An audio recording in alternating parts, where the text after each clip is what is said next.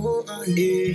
K to the E to the K, na na na. K. Hello, lovely. I'm Salem. I'm Adiola. Welcome to Thrive Table, a storytelling podcast by two Nigerians to disrupt the stereotypes of the African millennial woman. Inspired by your best, Chinua Achebe, Fumilayo Ramson Kuti, Chimamanda Ngozi Adichie, Muhammad Gaddafi, Quentin Ziga, and Wangari Maathai.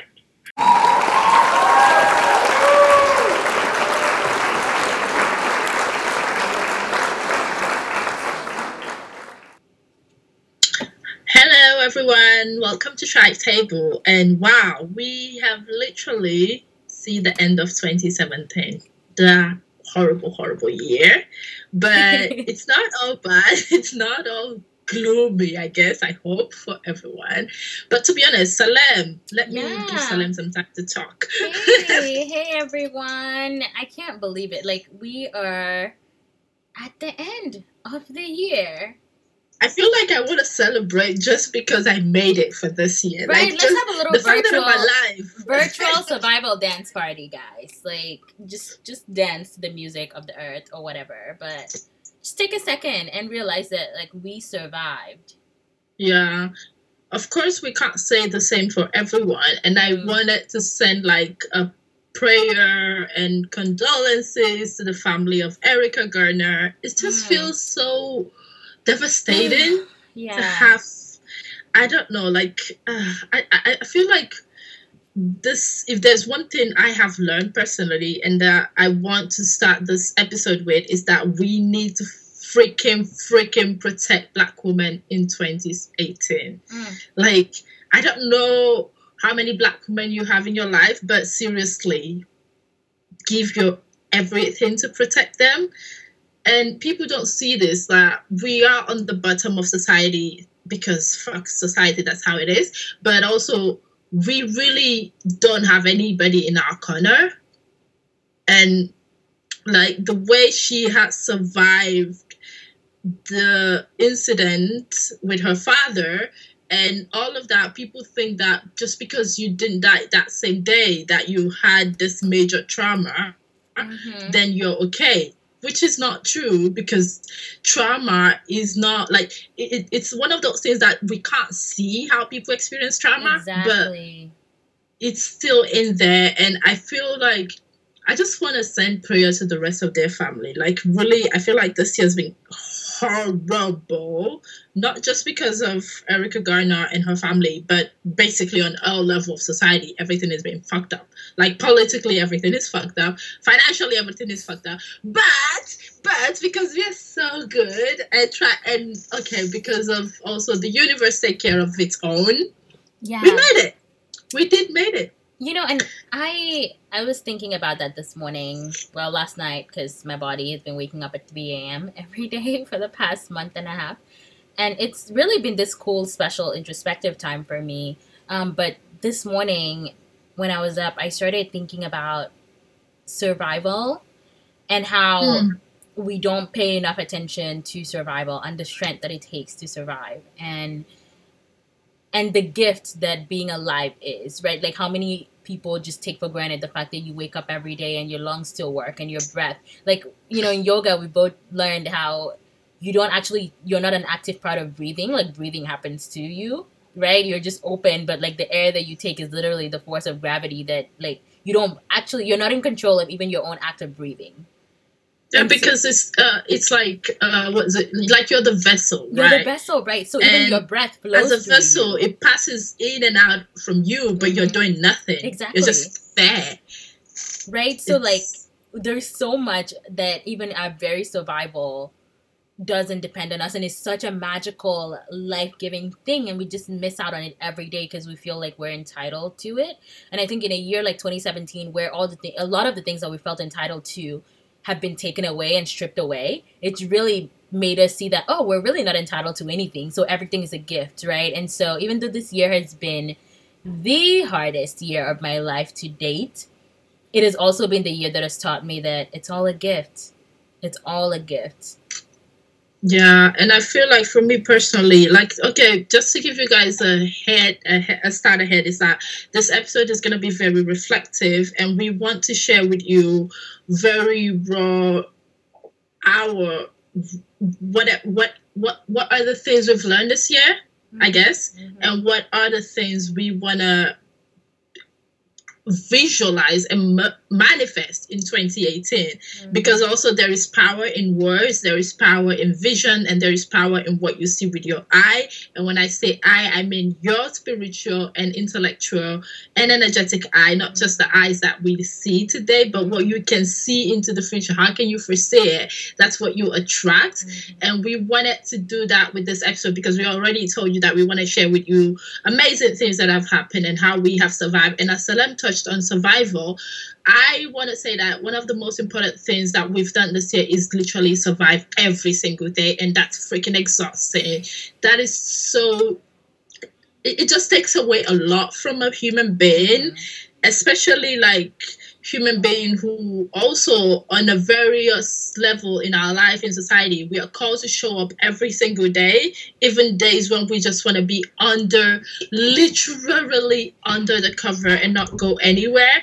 We're called to show up. We're called to show up not just for ourselves but also for other people.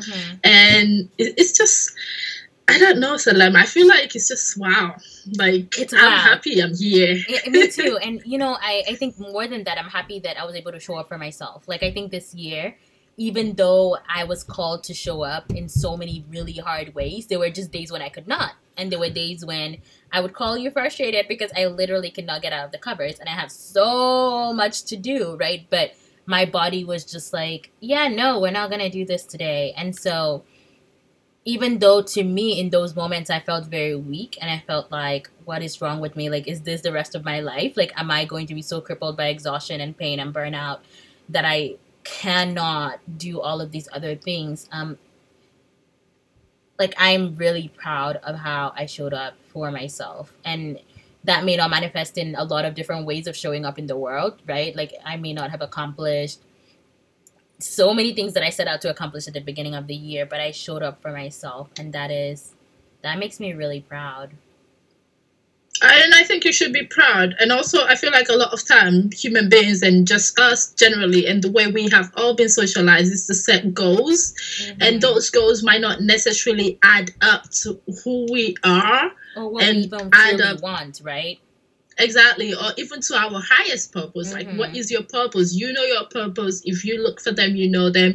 The universe knows your purpose, but most of the time we're getting all this distraction from other people and distraction from the world and what we should look like, what we should do, what we should be like, and it just distracts us from the main goal, and it distracts us from the aim of like just showing up for yourself and the people around you, and just like we constantly running towards something, and sometimes we don't even know what we're running towards, and it's just sad.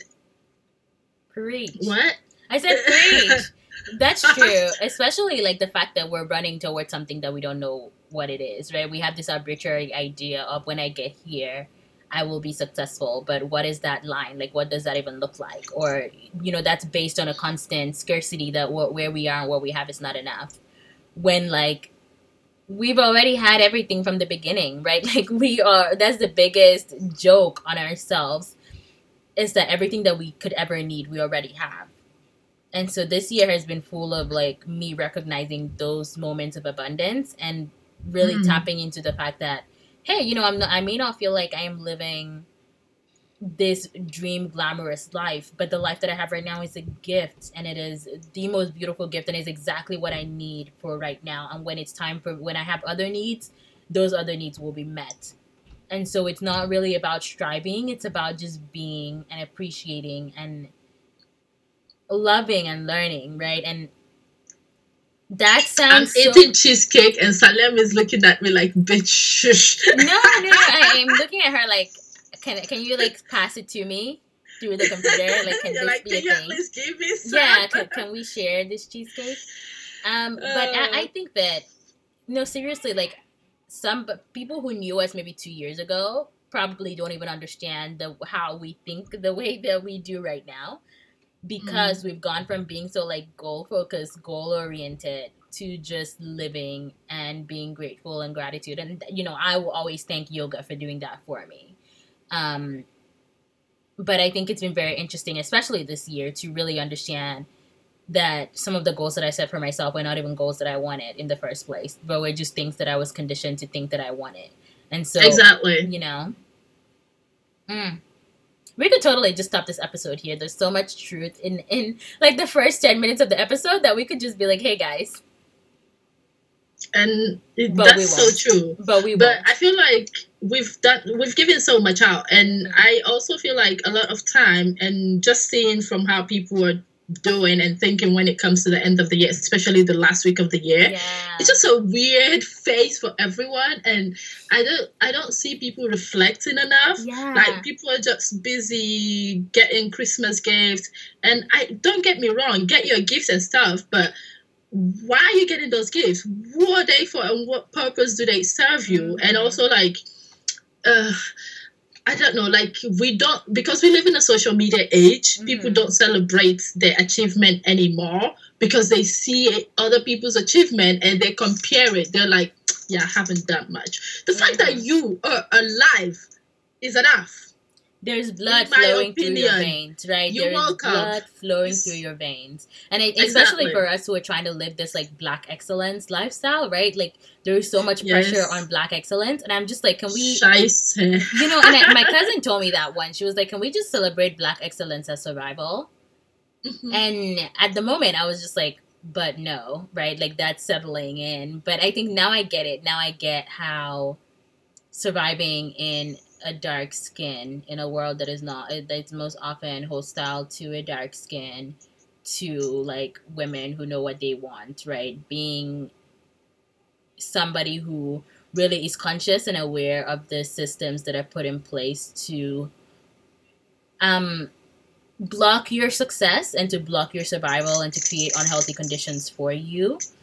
And Like, for me, I think even not only just being in the dark skin, like, I was meditating yesterday, and I was also like thinking about the fact that I'm a Nigerian woman in 2017 who have a big mouth like I do and is still alive, who say the things that I say right? on social media, online, who made video, who just say the things that I say. Like, literally, the things that I say are not really, let me take it to my Nigerian voice. Sometimes I feel like, okay, like the fact that I'm alive as a Nigerian woman saying all of this thing, the fact that I'm here, like, I don't know, the fact that I have created beautiful things this year, Yeah. beautiful things, beautiful connection, beautiful relationship, the fact that I have cried my eyes out this year, but I'm still here. I've had heartbreaks this year, but I'm still here. Don't get me wrong, everybody get their heartbreaking once in a while. But the fact that in the first place, me, myself, admitted that my heart was broken. Hey. That And you that put is yourself, the step. you put yourself in a position to get your heart broken. Even though I knew, my Koro eyes were telling me don't do this shit. But no. But you did, right? And wow. Yeah. Those are things worth celebrating. Like, those are things worth, and we've also done some really big things this year, right? Like, we kicked off the podcast this year. We've had some incredible listeners, right? Like, we kicked off the podcast this year, and you guys have listened in amazing ways. Like, I'm still shocked that people listen to us, low key, because we're just like, wait, like, So, so low key, they actually listen. yeah, I'm to like, us. wait, Wow. so like, it's not just like my mom, because my mom actually doesn't listen. I told her not to listen. But You're like, you are commanded. yeah, so it's not even just my family. Like, people outside of our families are listening to us and actually paying attention and getting things out of this. Like, that is incredibly humbling to me. We also, like, Distinguished Diva fully bloomed this year for you, right? Like, it's not that we haven't done things that are considered, quote, big. But I think to us, like, I'm just not gonna. I feel like I think to we've us, done big things. Yeah, to us, the things that matter the most, and that's very telling, right? The things that we are celebrating in this moment are not necessarily the highlights or the things that other people would celebrate. It's the things that are it's our 1 million conversations this year. It is, like, putting our heart out there to get it broken and being able to be resilient enough to survive it. It is, meeting with people in spaces and just hanging out and like creating content that people are really resonating with, even though it's not super mainstream and will never get the nod from mainstream culture, right? Those are the things that have been worth celebrating. Those are the moments that our souls have really just fully lived in their essence. And I think that's telling to the people that we've become this year. Yeah, I feel like it's telling, but also like I don't know, like on Christmas Day it was so beautiful. I woke up very late, me and my sister, and my mom and dad cooked. Of course, they always cook, like it's not a surprise. But the fact that they made amazing stuff, like things we weren't expecting. Me and my sister just like, this house smells nice.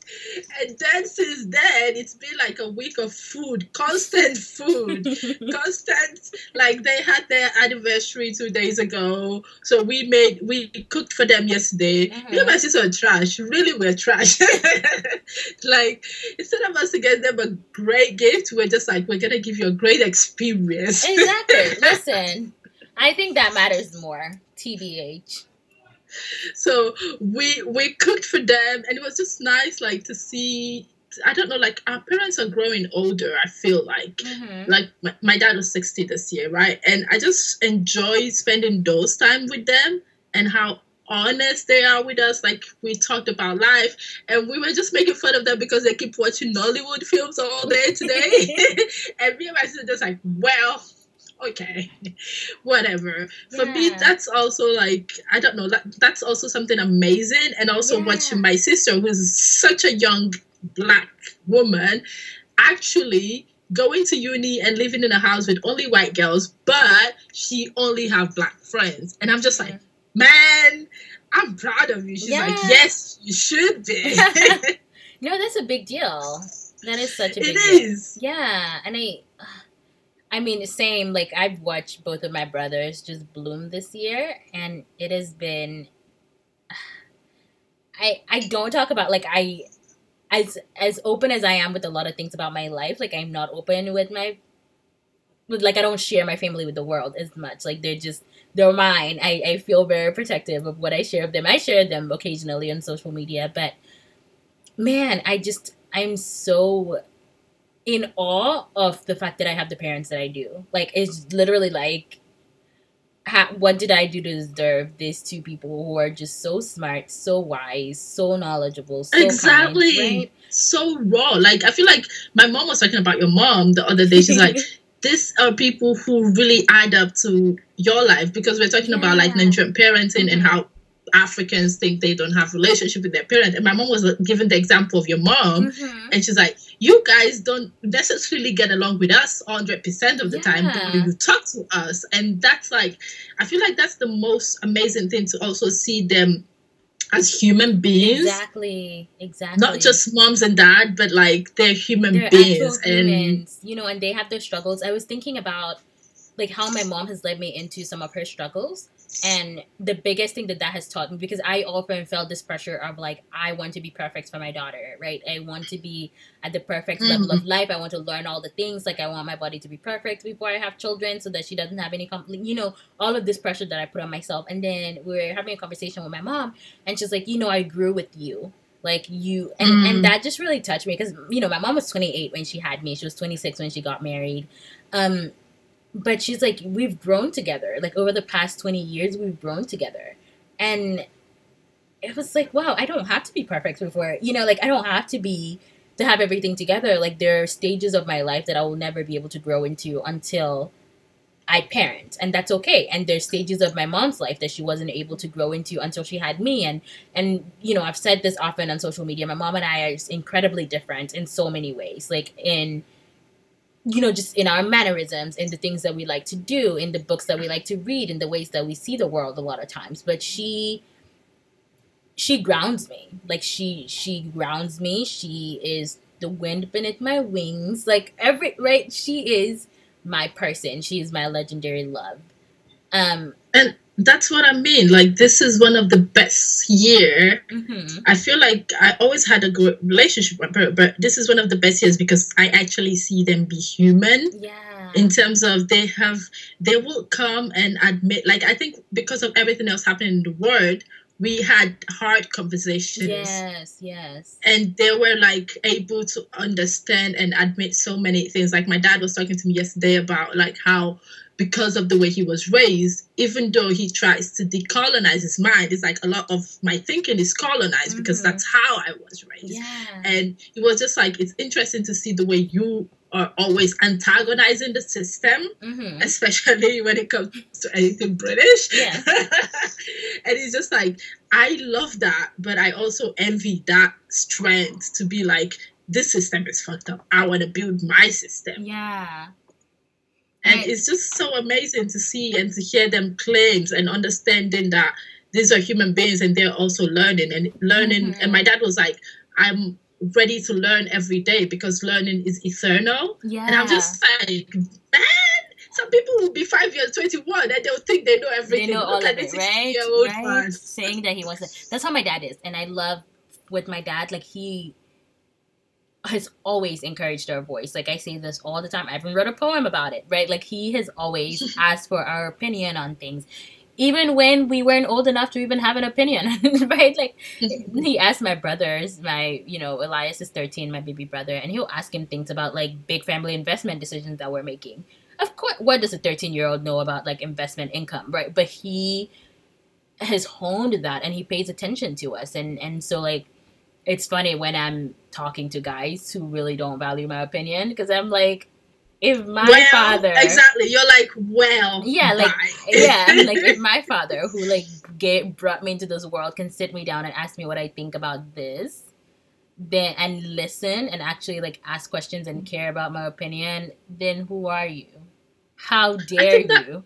Right? Exactly. And I think this is one of the biggest... I feel like it's a blessing and a curse somehow, because... Yes.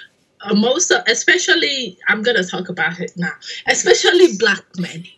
Their emotional intelligence in society as a collective, I don't mean one black man or all black men, but I mean collectively they have zero emotional intelligence. Negative too. Let's just take it to the... I said take it to the negatives. So I'm being generous, right? Yeah, being generous.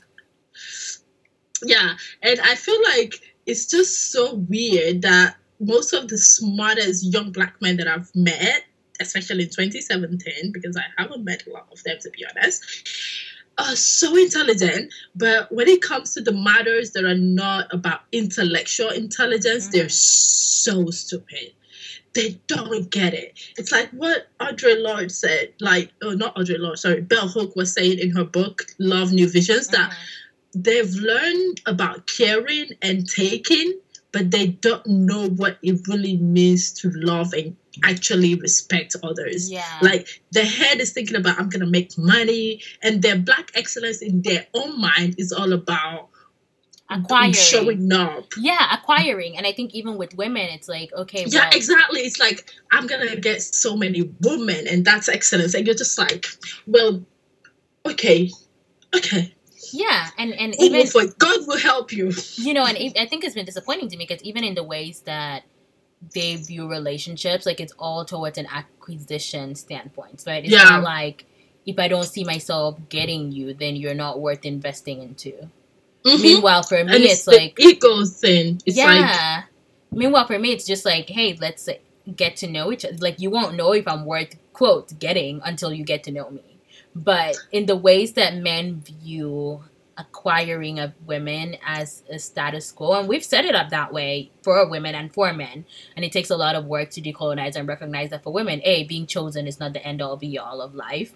And for men, that a partner to walk through life is not someone that you can own, right? Like, they're their own person, and they give you access into their life because they love you, but that access is a partnership. Like, it's not, you're not the boss, it's a partnership. Yeah, and I feel like for them it's hard. Like, I get it. I mean, I don't excuse zero emotional intelligence. I'm sorry, do your homework.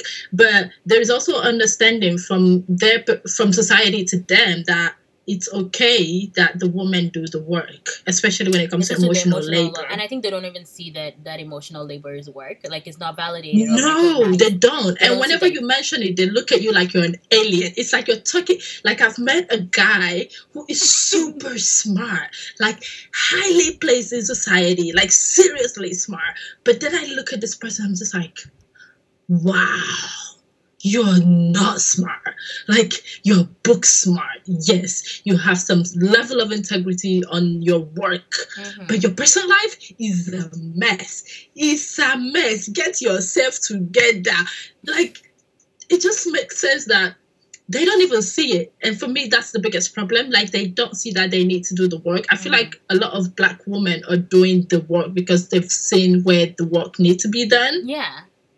So they're healing. They're literally taking their time to heal, taking their time to understand themselves, to learn themselves. All this new age stuff of like Afrocentrism, Afro spirituality, if you see around it, it's mostly women and Black women. Yeah. And then you're like, what happened to our men? Like, of course, I don't care. Like, seriously, I don't care about a specific race. But I'm just saying, as a Nigerian, there's so many Nigerian men out there who are super amazing and doing well, but they're not discovering and embracing themselves holistically. So they don't know who they are. Yeah. And that's one of the things I've seen this year. And I'm just like, well, do I want to do the work for them? No. Probably. Do I wish they can do the work? Yes. Will they do the work? That's on them. And you know, the most I will do will be like offer tools if I know that this is someone who's ready to do the work. Like offer suggestions of tools, but you're so nice. Yeah, but no, I try to be. But like when it comes to actually doing the work for them, like just recognize. I would rather do physical like work in collaboration with a male human, than like emotional work with a male human, right? Because I think that is just so much taxing. And if it's physical labor, you're appreciated. And if it's work labor, you know, they recognize the value in what you're doing. But somebody who doesn't even recognize that, learning how to communicate is a very positive, valuable thing in this universe that we live in, you know, right? Or someone who doesn't recognize how to deal with conflict and just runs at the first sight of conflict. Or someone who doesn't even know how to communicate what they want without beating all around the bush for like 2 days, right? Those are things that wear me down and make me have to pull from you what you're trying to say. So like, are you saying this? Are you saying this? Are you saying this? Like, do you actually want this, or is it this that you want?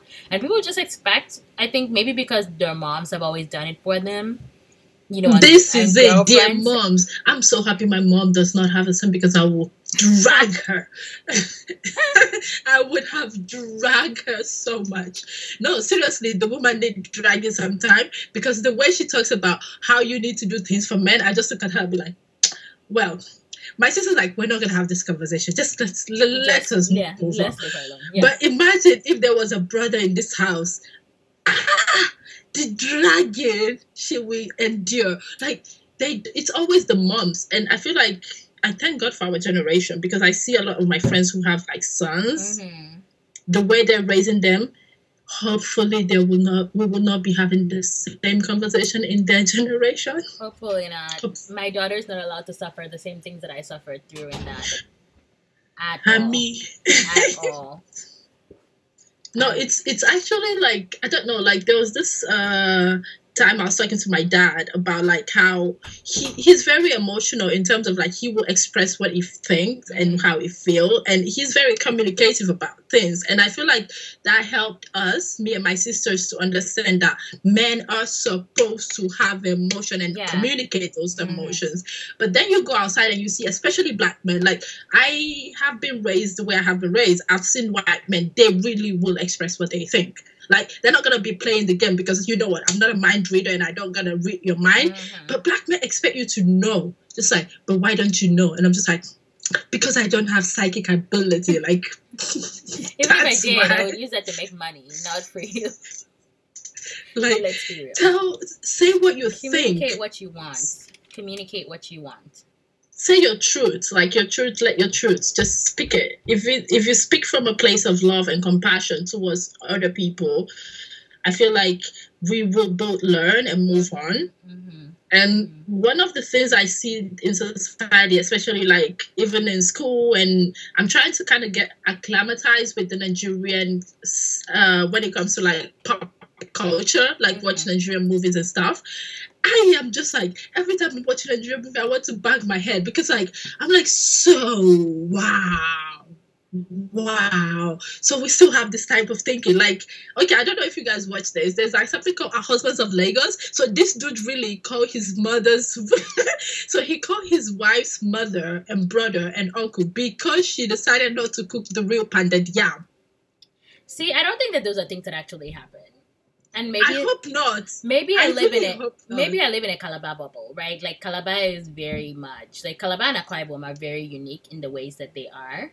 Calabar more so than Akwa Ibom. But my Calabar bubble has just been, I don't know, like most of the people that I'm around are fairly progressive. Now they may not I be, hope so. yeah, they may not think in the same ways that I do as far as like housework, but I think that in a lot of ways, it's still fairly progressive.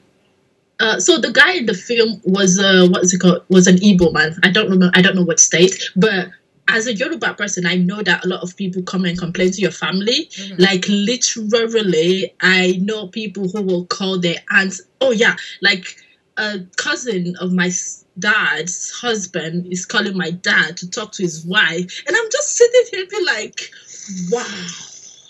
So you people cannot fix yourself. Like, you can't talk to your wife. So what's the point? Or sometimes my mom will be like, you better know how to do this egusi soup or something because your husband will not come and complain to me. I was like, well, if he's coming to complain to you, then there's a bigger problem. Seriously. And I think like the ways in which, because I've heard those things, and the ways in which we condition female children to only, or to think of their worth as cooks and homemakers. I'm the worst cook. Well, and that's fine. And that's fine, I think, because we recognize it for us, me and you. We recognize that we're not only as valuable as what we can cook. Right? As much as our parents kind of joke about it, they still have those moments where they encourage our intellect, where they encourage like other parts of ourselves that are not just our nurturer part. And so I feel like they do until a certain level. Like for me, it was never a question of can you do housework until recently. So my mom never talked about can you do housework or not. She know I can do my stuff, I can take care of myself. I've been living alone for a long time. But now it's more about like, can you do it for someone else or at someone else's timing? Because most of the time I'll wake up at 3 a.m. and be like, my apartment needs cleaning, and I'll do it. But for her, she's like, what about if somebody comes anytime? You need to be intact all the time. And I'm just like, it's my house. If you are coming, tell me. Did I invite you? Yeah. No, I think that's interesting because for me, it's always been like, I remember growing up at 6 or 7 and being like, well, you have to learn how to cook. If not, your husband will send you back. Right. So it's always, so from like a young age, it's always been like, well, this, and, no faults because that's all my mom knew. Now, as I grew older, I've kind of fought against that so much. And I'm like, listen, I think in so many ways, the fact that your intellect is encouraged, the fact that you're, even being a nurturer outside of those traditional things that are considered valuable nurturing have also been encouraged. So I'm able to say, hey, how can you guys say this, but on the other hand, still say this, and really help them see like the double-mindedness in those conversations, but also understanding for me and really getting to a place of knowing that there's so much that I bring to the table. And if with the ways that I am hoping men are being raised, there will be men in our generation who have learned how to take care of themselves. And so when there's a woman added to the picture, they don't expect a woman to take care of them. I'm just looking for one. It's so funny. Just not like all, right? Like I could care less what other people do in their own marriages. That's up to them. As long as both parties are happy, like that's up to them. I think that for me though, like I know the kind of home that I want to raise a daughter into is the kind of home where nurture is the role of both parents.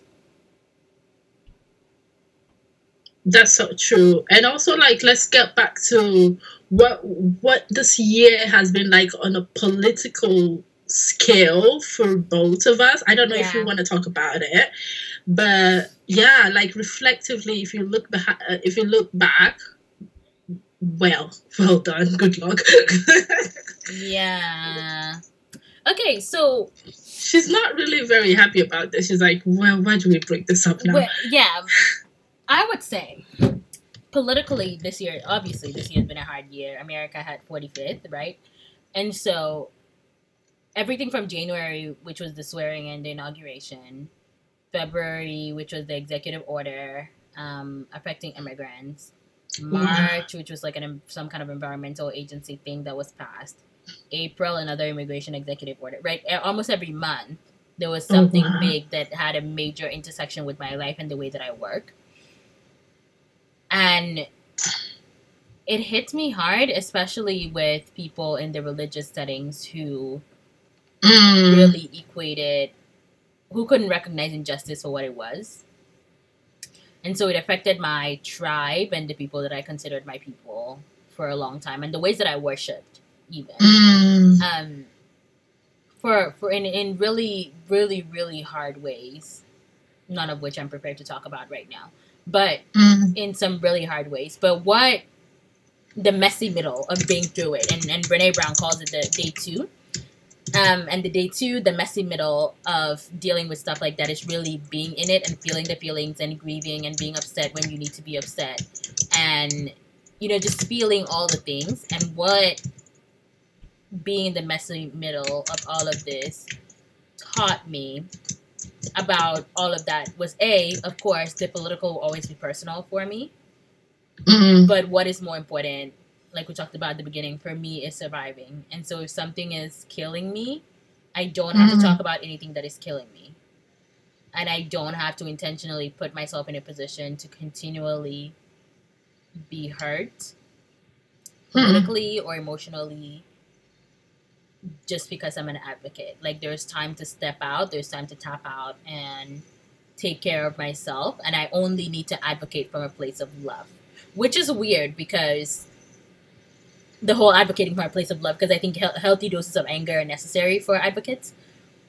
Your anger I mean, like, if you have informed anger, because some people are angry and they don't know what they're angry at. Yeah, that's but I couldn't that's just trash. Yeah, but I think for me, like, my anger was, I had to learn that my anger, I needed to feel that and not act from it. Like, I needed to feel the anger and recognize that my anger is part of being human, and really own the fact that I am really angry at the situation right now, and own, like, the collective anger of that moment without acting from a place of anger. Yeah, So and like, also for me, as living life as an activist for the past 10 years, what I've learned is that it's okay to be angry, because that's actually where you channel that anger into something productive, into something that will actually change society, regardless of whether that's your local society, like 5 people in your area, or on a bigger scale.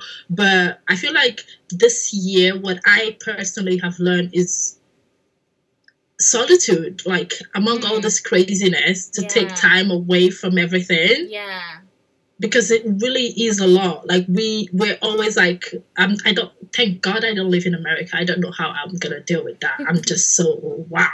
Like, I was in New York in September and I was like, well, New York is actually a bubble because everybody's kind of nice, and there's like some middle class, upper class Black people doing their thing, nice, but it's also like having this feeling where your life is really in danger. Like, knowing that I do not have control of my life because of my body in this country.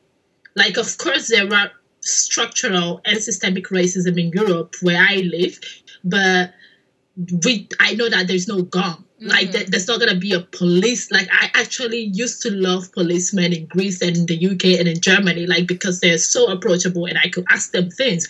But with everything happening in America this year, I've listened to that conversation from the other part of the Atlantic and know that maybe I shouldn't love police that much. Like, maybe I should just, like, know that sometimes the system is not there to protect me, but protect someone else's benefit and someone else's interest. But also know that how can I contribute to the dialogue in terms of how can I be there for my people over there. Like I have friends and families in the United States. I have families in the mid-United States, like Wisconsin. Jesus Christ. Like seriously, it's not even like New York or California. Yeah. Like knowing that my cousins, grown as Black men, are living in Wisconsin and they might be in danger, having that knowledge and just like staying away also from social media sometimes, because like in the summer, especially with all the videos, it was too much. Girl, you know, I took a summer break from social media, which was the best thing I did this summer. Like, yeah, you remember? End of May, I left. You were even in Nigeria, imagine. I was here in Europe in this cold world. Yes, that was the best thing that happened to me this summer. Just going away for like a month and a half and being loved on, like going away and really just staying away from social media as much as possible. That was powerful. For me, having people show up for me was also powerful. I feel like yes, there were people, like I didn't watch all the videos. I was like, no way was I going to see that. Absolutely. But there is sometimes you can't escape it. You just creep towards Instagram and there's one video and you're just like, fuck, I don't want to see that. But also seeing people reach out, like especially for me, like most of my closest friend outside Salem and other people that I've reached and connected to this year and last year are mostly white women. And seeing some of them reach out and some of them don't, and seeing how that relationship, like the way even I communicate changes, like what I talk about changes, the things that matters to me changed. Some people don't like it, but I actually love the fact that I know who is there for me.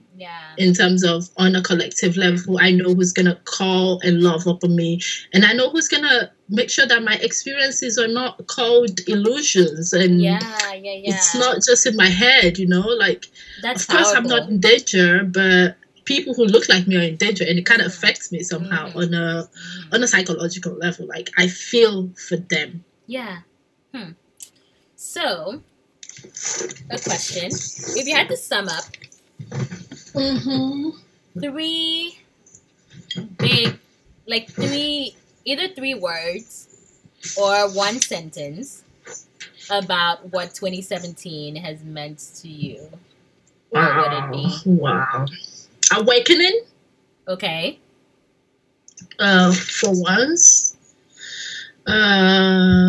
Awakening, definitely. What 20s? There's so many things I can't.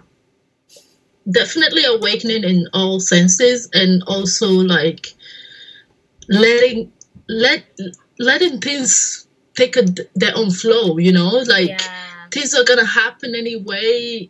Of course, that doesn't mean I'm gonna be watching it actively, but not worrying. Of course, that's so easy to say, but I do worry. But also calling myself actively that you don't have to worry, because your worry is not gonna change shit. Like things are gonna happen, good or bad. I can't change it. What else have I learned this year? Family, whether that's like biological or people you adopt into your space as family. Learning that that's all that really matters. Because just like what I've been saying, like when it comes down to it, who shows up for you? Those are my family. Those people I appreciate, those people I'm grateful for, and those people I want to continue 2018 with. Like, I don't want to stress myself over who doesn't. Like, people who remain silent this year, I will remain forever silent to them. Because I guess that's one of the things I've learned. I like those. So I think one of my big ones would be support, like kind of what you said, asking for support and letting support come to me. I'm really, really, really, like, I'm a caretaker. I'm a true firstborn, right? So I'm always, my mode is always taking care of others and supporting others. And with being in a helping profession, that's been my mode for as long as I can remember. And this year really has been the year where I haven't had enough to support others. And so seeing others support me has been very humbling. And, you know, like, you feel like low key unpacking at why I feel like I don't deserve support, right? Like unpacking those feelings of, yeah, I'm okay to do for everyone else, and I'm a great giver, but why don't I want to receive? Why don't I feel like I deserve to receive?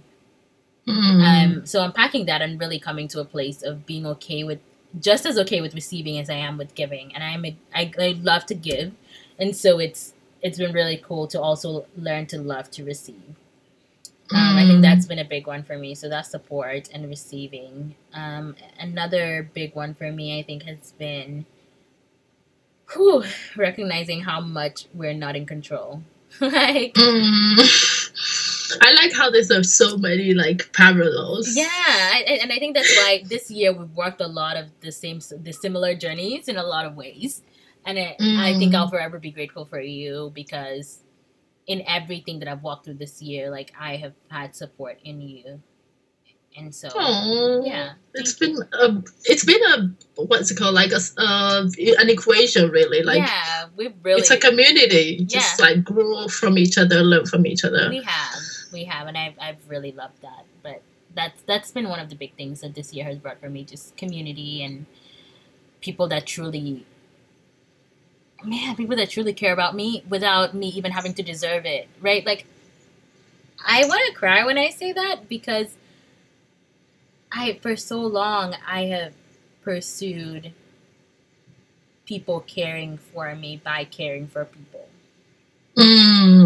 And so if I give to someone and they give to me, I'm okay with it. Yeah, because you're like, yeah, I did that. Yeah, right? and it's like really, earning something. Exactly, and I really feel like the people that have loved me because I've been a good person and I've been there for them. And so it really has been so humbling to me this year, where it's literally been like, a majority of my friends have had to check on me. I haven't checked on them, right? Like, a majority of people that have been in my life this year have had to go out of their way to be intentional to see me and hang out with me, because I really have been in my bed most of the year. I've worked from home most of this year too. So it really has been the people that wanted to see me came to see me. The people that wanted to talk to me had to pick up the phone and call me. The people that wanted to do lunch had to reach out, right? The people, like, there have been a few people that I've reached out to, but compared to what I've done the rest of my life, it's been so, like, even my parents, I think I've kind of often had that belief in my head that, you know, I'm the good kid. I always show up. Like, I always do things. I always like take care of everyone else. So, like, why wouldn't you love me? And then in this year, why wouldn't you love me? Exactly. Like, I always do all the right things, right? I make good decisions. Like, I'm not hanging out. I'm not partying at night, right? Like, I'm this kid that, like, you guys would be proud to love. And in this year of really just being like, okay, whatever. Just like taking care of myself and not really putting anyone else first, I've seen and received so much love, and that is so humbling to me. It's so good to what's it called, like, to hear, because for me it's just like I'm still learning and unpacking, letting other people do things for me. Like, I don't know. I feel like I need to always not prove myself, but I'm a server, and that's so hard. Like, I really want to serve others. I want to do things for others. I'm just like, my brain will give me millions of ideas per day how I can fix things or I can make things better. And sometimes I'm just like, you just need to relax, you know, like sleep, take care of yourself. Like, I always work around other people's time. For example, I'll be like, yeah, sure, I'll stay up to record this podcast. And I know that will affect my productivity, but I'll stay up. And sometimes I'll have, like, especially with Distinguished Diva, like, we'll have a team meeting and I wouldn't put my time first. I'll just like, what time are you all available? And it's just so weird that I always put my needs, like, on the bottom of priority. Not because I hate myself, of course, but because I feel like I'm coming from a place of I want people to feel good about what they do. Like, I'll be your biggest hype man. I'll be your biggest supporter. I'll buy your books if you have books. I'll do what you do, but I also need to learn, and I'm still learning how to, like, just ask people for things. Like, I feel like the most important thing that I took away this summer was when I was in New York and we needed a space for Distinguished Diva brunch. And I reach out to all, like I did what I do, like send emails to companies to sponsor the space and stuff like that. And some companies were like, yeah, sure, but then never show up. Like we had an agreement with this woman, and then when I get to New York, keep calling her, FaceTiming her, nothing. Wow. And I was so devastated because I counted on that offer, so I stopped looking. But Sasha was just like, Adiola, you know we have friends who have kitchens in New York. Like, of course, we can ask them. And I was just like, oh, okay. Like, she literally gave me like 2 names of people. I said, like, you could always ask, we could ask this person, and they'll be glad to have us. But I'm just like, but I don't want to like impose, like get 10 people into someone's house. And she just called me off. She's like, you have done so much for others, and asking them is actually good for them because they actually would love to give their space for something so beautiful and powerful. And it was such a, I don't know, it was such a out of body experience that I actually was like, I don't know. And Sasha's just like, I'm gonna do it. Like, I'll ask them. And then we were in this beautiful kitchen cooking, and everybody was so happy. Everybody was like, oh my God, you should come and do it in my house too next time when you're in New York. Do it in my house. And Sasha was like, can you help, something about the music, I don't remember what. And I was like, yeah, but I don't want to ask her. Oh yeah, pictures. So there's one person who is a photographer. Like, the room was full of artists. So there are photographers, creative directors, like, can we take pictures of the brunch? And I was just like, yeah, but I don't want to ask them, I don't want to inconvenience them. Sasha is like, well, Adiola, you're beautiful, I love you, but you need to start asking people for things. Like, start asking for support. It's not an inconvenience, and it's not a bad thing. And I think that's one of the most beautiful things I learned with the community generally, and also like learning that it's okay to ask people, like, it's people okay. want to give. Why I keep giving, but I don't want to take. And I'm just like, it's sad because such is like, a lot of times these people will be so happy to actually, when you ask them, they'll be so happy to do it, but you never give them the chance because you're like, I don't want to inconvenience you. Yeah. So I had one day this year where it hit me, and I was having the worst day of my life, and all I wanted to do was just like go cuddle with my mom and just like sleep in my mom's bed and like just cuddle. It was just a really, really bad day, but I didn't do it because I was like, well, I don't want to inconvenience her. Right? And it was like, and so I was like, Salem, this is very ridiculous right now because you need touch, like you need affirmation, you need someone to hold you, and you just need to feel seen and heard. And this is your like, this is not like another person, right? This Stranger is someone, right? Like, this is someone that that if you go to, she would be glad to like cuddle with you and just hold you all through the night. But I couldn't make myself do it, and I gave myself lots of grace for that moment. I was like, okay, but we'll come back to this. And since then I've learned to ask for hugs and touch and other things that I need. But just recognizing that in that moment when I needed this so much because this was such a hard day, and I just could not make myself ask for this thing that I wanted, which was so basic, just human contact, right? It wasn't like, give me $1 million, right? Like, this was just, it was like, it was free. It wasn't like, so would you pay my rent? Right? It was free. It was like, just hold me. And so I've learned to ask for hugs now. I am now a proud hug asker. I'll ask the boys for massages whenever I'm stressed. I'm like, listen, upper back, yes, you don't have to take off my clothes, but you can do it through, like, I'll ask for what I need.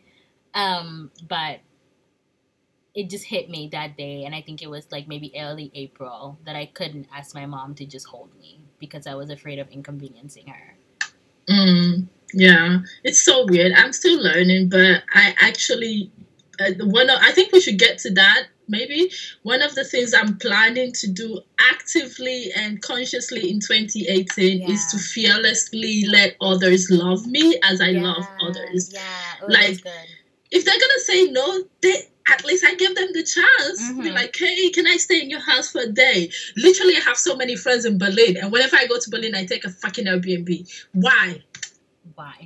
I don't know. Why? Until last year, my ex was like, are you fucking kidding me? Like, you're gonna stay in my house, I'm not gonna be there, stay there. And I was just like, no, I know. And he's like, so you are going to go and pay Airbnb instead of staying at someone's place. Yeah. Like, yeah, need to learn that. So I guess yeah, we're transitioning into what we feel for 2018. And one of my coaches had this challenge that the note card challenge was what she called it. And she said, write down things that are centered around your womanhood, who you want to be. Write it in present tense, like in I am terms. And give yourself a year. And almost like every week, write it down in a different note card. And every day, as much as you can, read that back to yourself.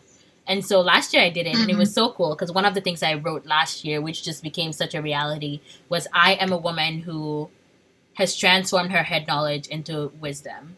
And that really played out for me this year. I feel like this year was the least knowledgeable year of my life, but the wisest year of my life, right? Like I learned less things, but I knew less things. I knew more things in my body on a very subconscious level that can't be taken away from me, right? Like in your head, things can be taken away from you in your head, but if you know something in your body, if you know something in your bones and your blood, that can't be taken away from you ever. And so I think that was transformed. So it was a very powerful practice, and I started it this year again as I've been ending the year.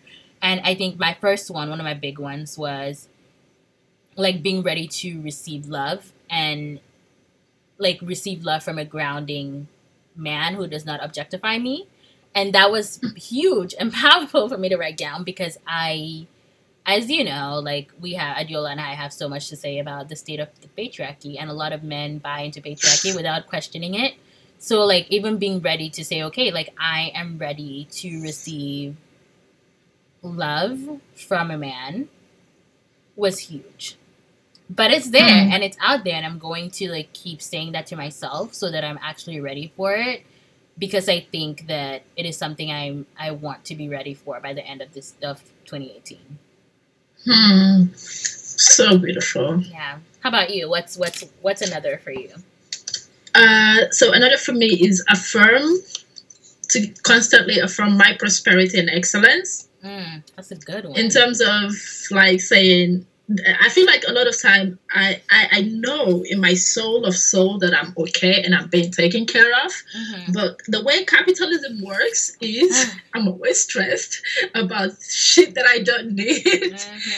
Or things I shouldn't be scared of, or like even what I've been learning as a business owner with Distinguished Diva is that I know that there are millions of channels that could take off and do the things that I want to do, but I'm also I'm a Capricorn, so I really want to know where I stand with people and with things, and this also is like with systems. So with capitalism, I'm always having this Capricorn idea of I want to know that I'm good. Like if my bank accounts have less than a 5 figure, I'm like stressed. And people are just like, bitch, shit, really? Yeah. Which isn't that big of a deal.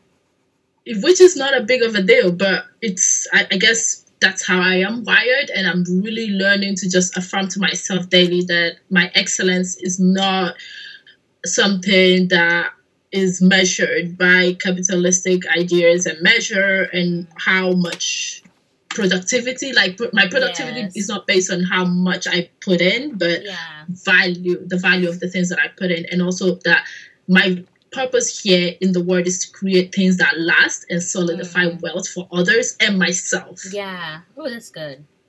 I know. Ooh.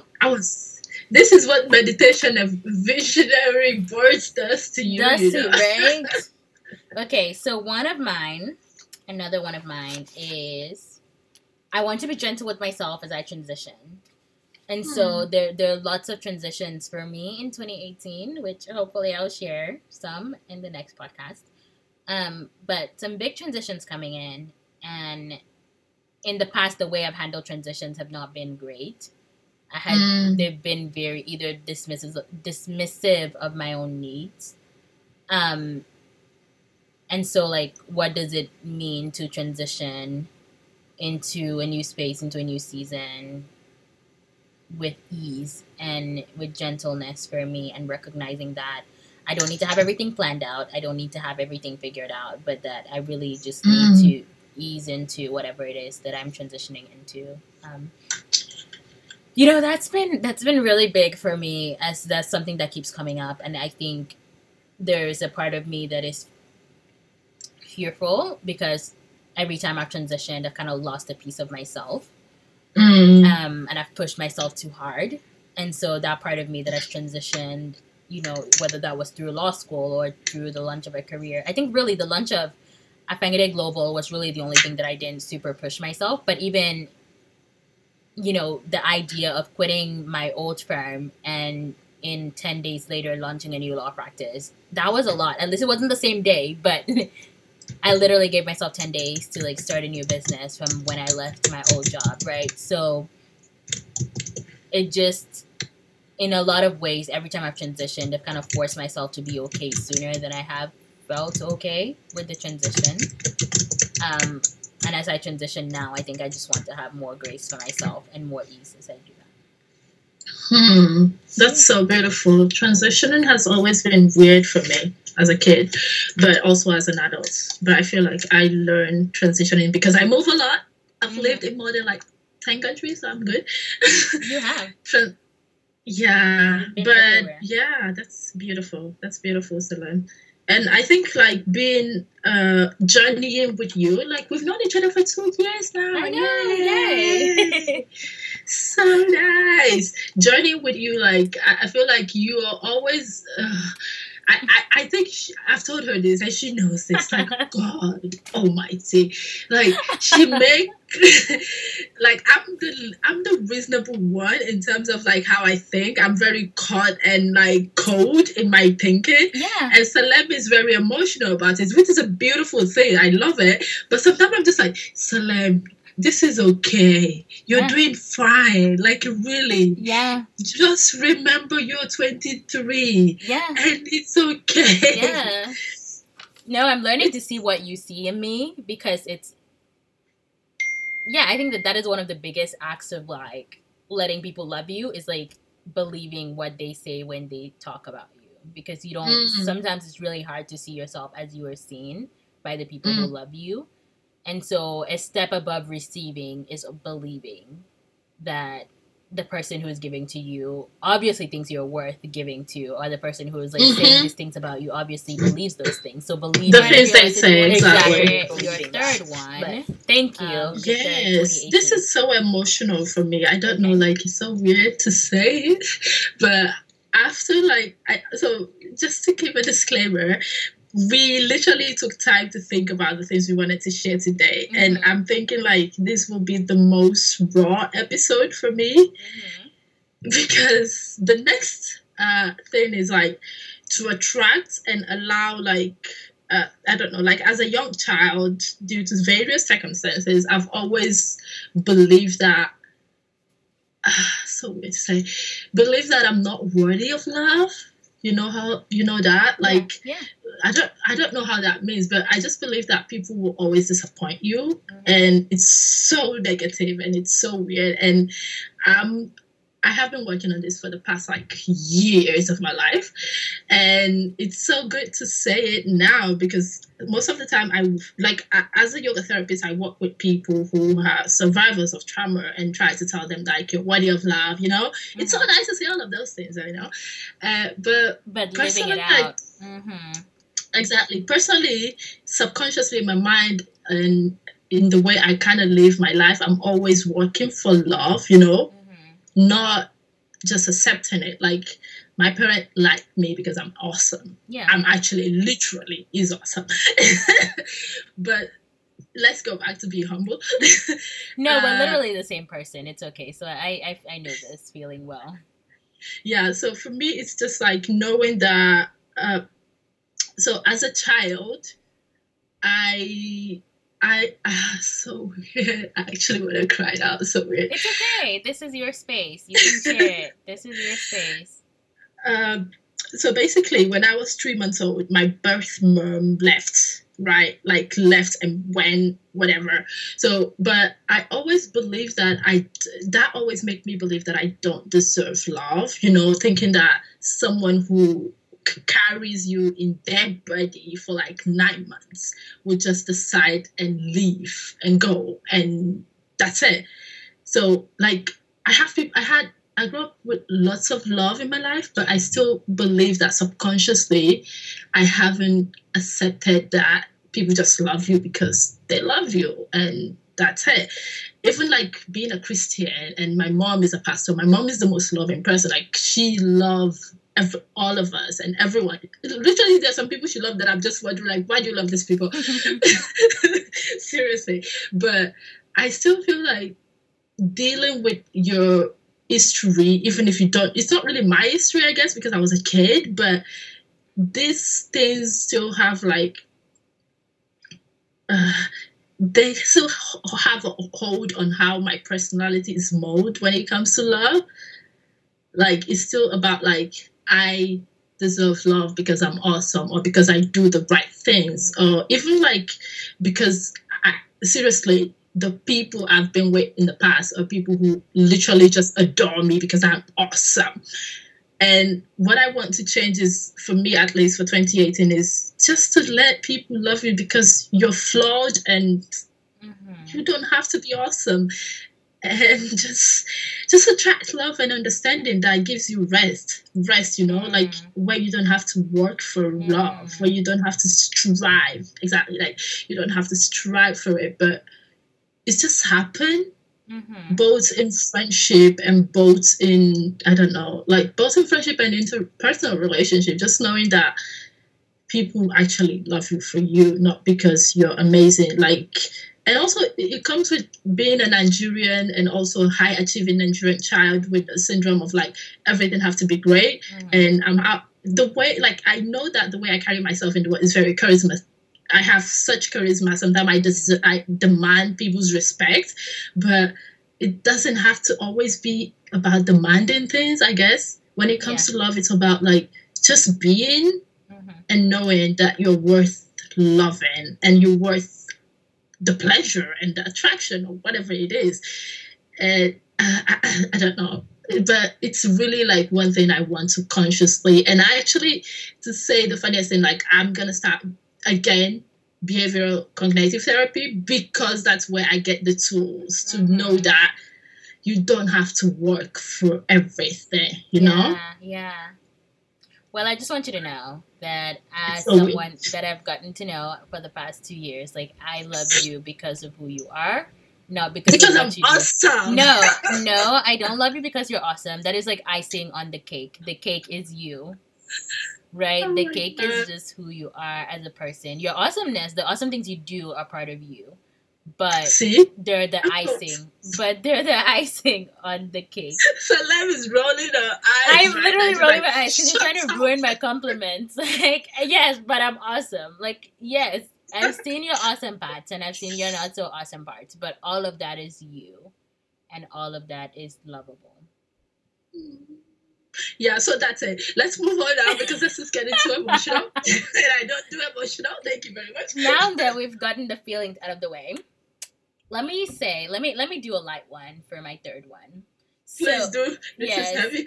Yes, this is heavy. Okay.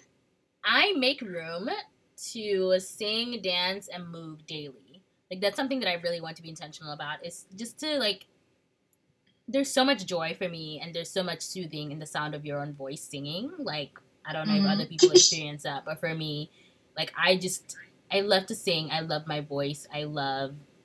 There's pleasure in that, in singing and dancing and moving and walking.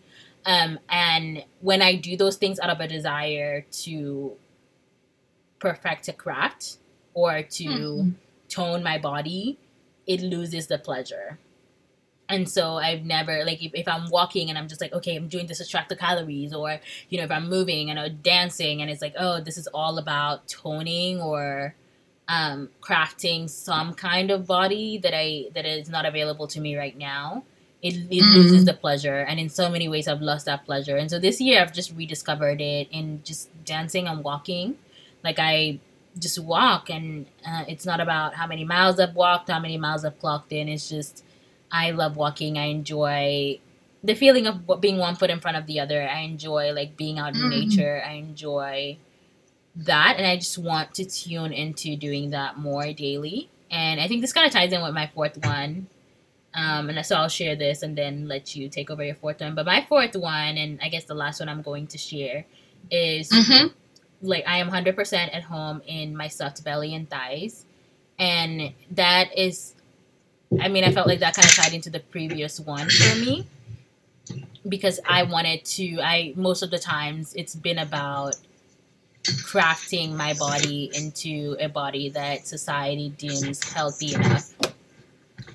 So crafting my body into a body that society deems worthy enough of love and of attention and affection. Um, and that is just not the body that is available to me at this point in my life, right? And it probably will never be the body that is available to me. So, so being like, I can be happy and truly at home, or I can continue to strive for a perfect body, quote, which I don't want anymore. And I've kind of taken this. It does not exist. Like marketing and television is lying to you people. No, well, and there are people there are people that I know. I mean, even you, like your body is kind of more in tune with what is considered mainstream as far as healthy and athletic. So, and I have friends who are just like also in the yoga space, also in the wellness space, and just eat as clean as I do, and their body look more mainstream. And I eat as clean as I can, and my body literally is just like, okay, cool. Like, and I eat trash, and my body's still like this. So it really is just the body that's available to you. And so, like, this year has been really deconstructing what are those beauty standards, and like, why am I trying to buy them? And I think next year is just, and this year I think I'm becoming more at home in my body, and really just loving it and appreciating it and nurturing it and adorning it.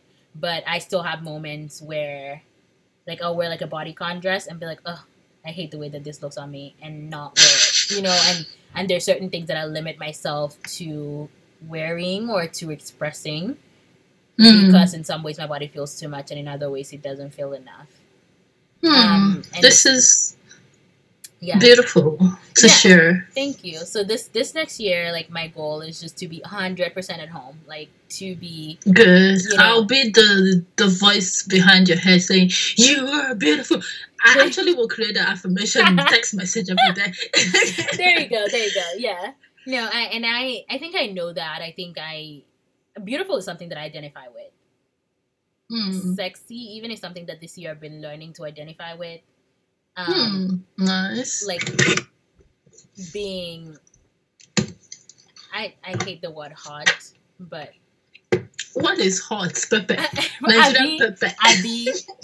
That's why I hate the word. That's why I don't like the word as a descriptor of a person. But that is not something that I identify with, right? Like, it, and so it's just. There is this word I use for people. I'm sorry to interrupt. No, sanguine. I don't know if they say it like that. It's like you're intellectually, like, you're beautiful, but not only exterior, but interior and exterior, and your humor and marries into how you express and carry yourself and all of that. Yeah, I think that's you. Thank you. And I actually don't. I think that internally, as a person, I am a very beautiful person. Like, I feel like my inner self is like, I think I'm funny as hell. I think. I make myself laugh. Oh, yes. So much. My God, she is. Oh, my God. She sent me a message one day, right, and asked me something, and I was laughing because it was such an inappropriate question, but also such an innocent way that Salem asked me. And I was like, well, how do I answer this now? Yes. Like, it actually made me think. I was like, well. Right, it was so a very good question. Thank you. I think I'm really funny, and I think that, like, I have a really good personality, and in so many ways, I remember being a young kid and being like, oh, well, you're not physically beautiful, so, like, make yourself, like, inner beauty, right? So, inner beauty, my brain, my intellect, all of those things are things that I identify for myself, but when it comes to, like, my body, I just have not long enough, maybe in the past 2 years, have been the first time that I've associated beauty as something that is mine to own as well, and is something that I could possess. And so next year I really just want to step into it, not just the could of possessing beauty, but the certainty of the fact that I am beautiful, I am sexy, I carry all of those things, even if the way that my body distributes fat is not, like, perfectly proportional. Yeah, but what is proportional? And that's, anyway, we're going to talk about it some other time. Yeah.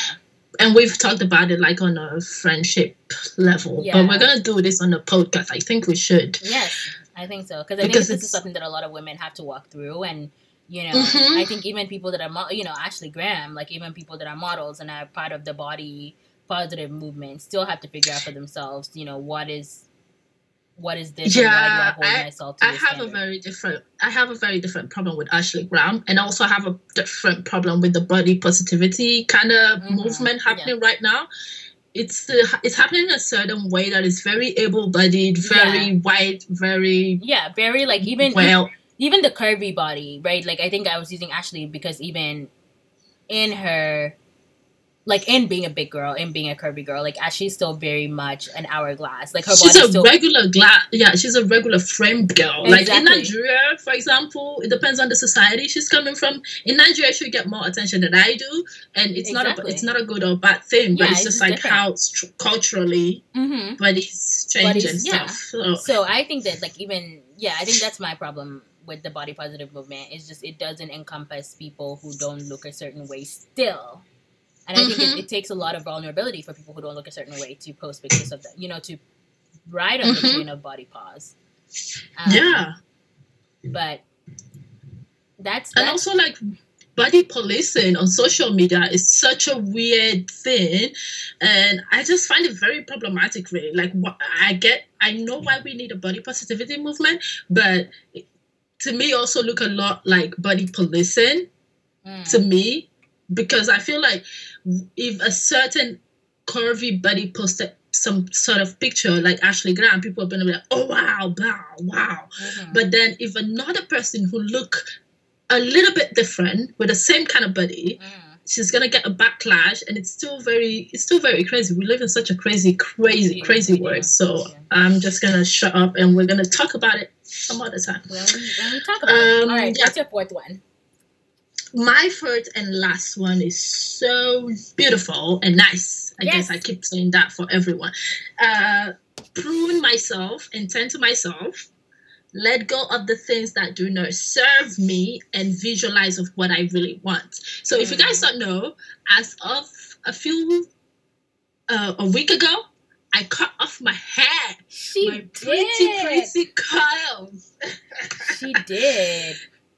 It was the most devastating time. It was actually, I'm going to have a big review. I did a video. It's so weird. Like, I cut my hair on video, on camera. Because Salem also wrote a post on Instagram about hair. And you people are going to be like, why are you people talking about hair? But it's so, so important. Pruning myself and tending to myself start from me cutting my hair. Because in my years on this planet Earth, I have never had short hair. I've always been told my hair is amazing, it's beautiful.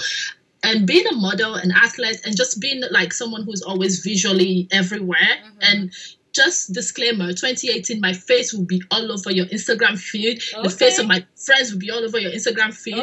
Just so you know, this is me just saying. It's not like I don't do it anyway, but I'm just giving you, a warning again. If you love beautiful faces and high cheekbones, and gap tooth. Look at me, Gap tooth is my weakness, though. Future Bay needs to have a gap tooth. And a high-sitting butt. Those are my weaknesses. Sorry. See? We're blessing people with gap tooth. Oh, wow. God, Adiola, get yourself together. So anyway, what I mean, like, by pruning myself and tending to myself, I feel like we forget that we carry so much collective, generational, intergenerational trauma in our bodies and in our space that we don't really... consciously we don't care for because we don't know, but subconsciously they affect the way we react, the way we live, the way we move in the world, and the way we carry ourselves.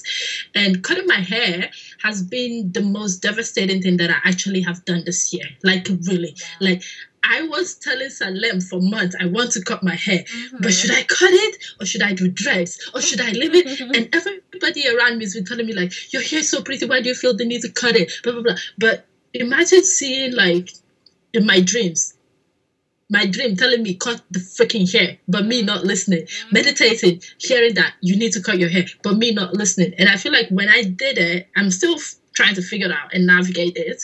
But when I did it and realized that, okay, it's done. Now what? I realized that I cut off the things that do not serve me. Not because my hair doesn't serve me, but they have been the past 5 years. I've walked in a space where I was vulnerable to a lot of trauma from other people and from myself. Like I worked in Greece during the refugee crisis. I worked with women who had so much history of trauma, and I was a healer, touching people, sharing people's history. All this energy is accumulated in my body, and all the things that we should have cut off. Like I wash myself, I clean myself, but my hair kind of have all this energetic, attachments. Yeah. And having to cut that, like cutting all of that off, it feels like I submerge myself in a new energetic space and just let go of all this trauma of others, of the people, the things in the world. Like seriously, there's been a lot of trauma this year, but for me, it started like 5 years ago with all this crisis and me getting myself in that space instantly, like walking in that space consciously, giving, doing stuff, letting people touch me. So many people, like people who've been raped, incest, all of these things that are not mine, but because I worked in this space, I've let them attach themselves to me. And cutting my hair is like letting go of all of that, letting go of all the mentality of like, I need to suffer for me to prosper, or letting go of the mentality of there is little, so I need to work hard, the like scarcity mentality, or the mentality that I need to always do for others and not be done for me, something like that. I feel like this point is like covering everything up. So I feel like I need to cut so many things off, not people, but cutting, the attachment that do not serve my purpose and my highest self, and cut them off. And that start with cutting off my hair and start fresh, get a new crown, make sure everything is fresh. A crown, I need to say the crown. Anyway, make sure everything is fresh and actually let go of the thinking, the thinking of lack, the thinking of striving, but also visualize beautiful things, visualize amazing opportunities, visualize amazing community where I don't only give, but I also get a sisterhood, a very effective sisterhood that is two-way sisterhood. And learning also to love myself, like learning to be like, Adiola, yes, you have beautiful hair, but what are you without the hair? You see? Like learning to love yourself in the shell and without the shell. So this is me bald-headed talking. Too much knowledge in this bald head. I know, you're making me want to cut mine again and just like be completely bald. All of this wisdom, I'm like, maybe I need to cut mine again. It also feels good, when you take a shower and goodness, what's on your scalp. That is I remember when I cut my hair. That was I literally would wash my head every day, just like for 5 minutes. Me too. I wash my hair every day now, just for the water. For the water. This was a great episode, Adiola. I think as we're ending this, is there something that you want to end with as people are ending this year and about to kick off 2018? Do you have any words?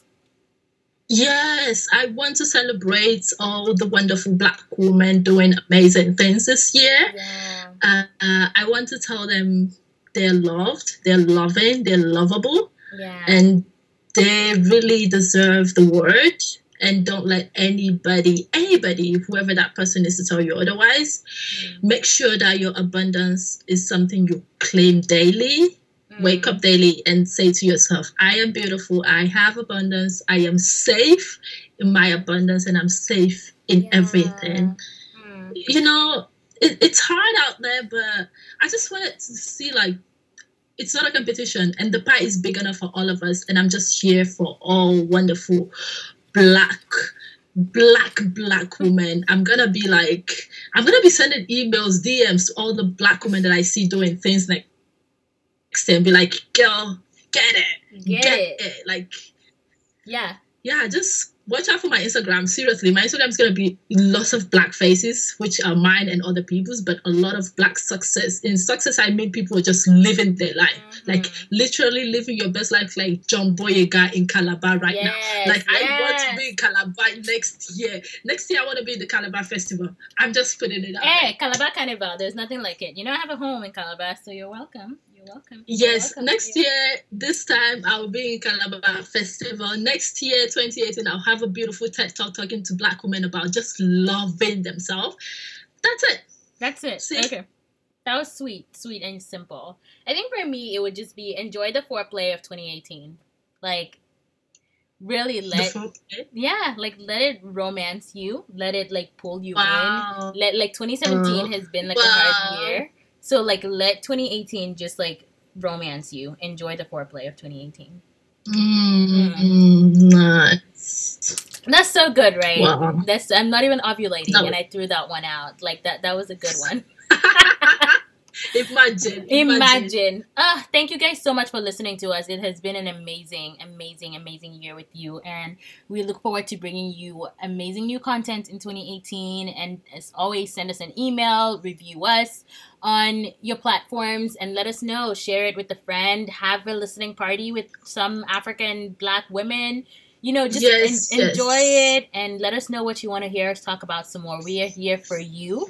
And these conversations are, you know, they mean the world to us if you get one thing out of it that encourages, inspires, or uplifts you. Have a wonderful year, and we'll see you in 2 weeks. And also to just let you guys know that my birthday is in a few days. So It is. I am expecting people to keep. So as a birthday gift, I want you guys to leave us review on iTunes, because that's how Yes. people will know about this awesome podcast. Exactly. And also, just come to my Instagram and say happy birthday to me on the 11th of January. If you don't do it, okay, I can't do shit, but please do it. Please do. We will. You know, I'll have like a Thank very you. extra post for your birthday. Oh my God, you're like my mom and dad. They have this extra text message. I wake up every morning with this extra text message of, hello, princess. You're a beautiful daughter. May God protect you. And I'm just like, wow. With parents like this, of course, my ego is all over. All over. Yeah, same. Anyways, see you guys later. Bye. Bye.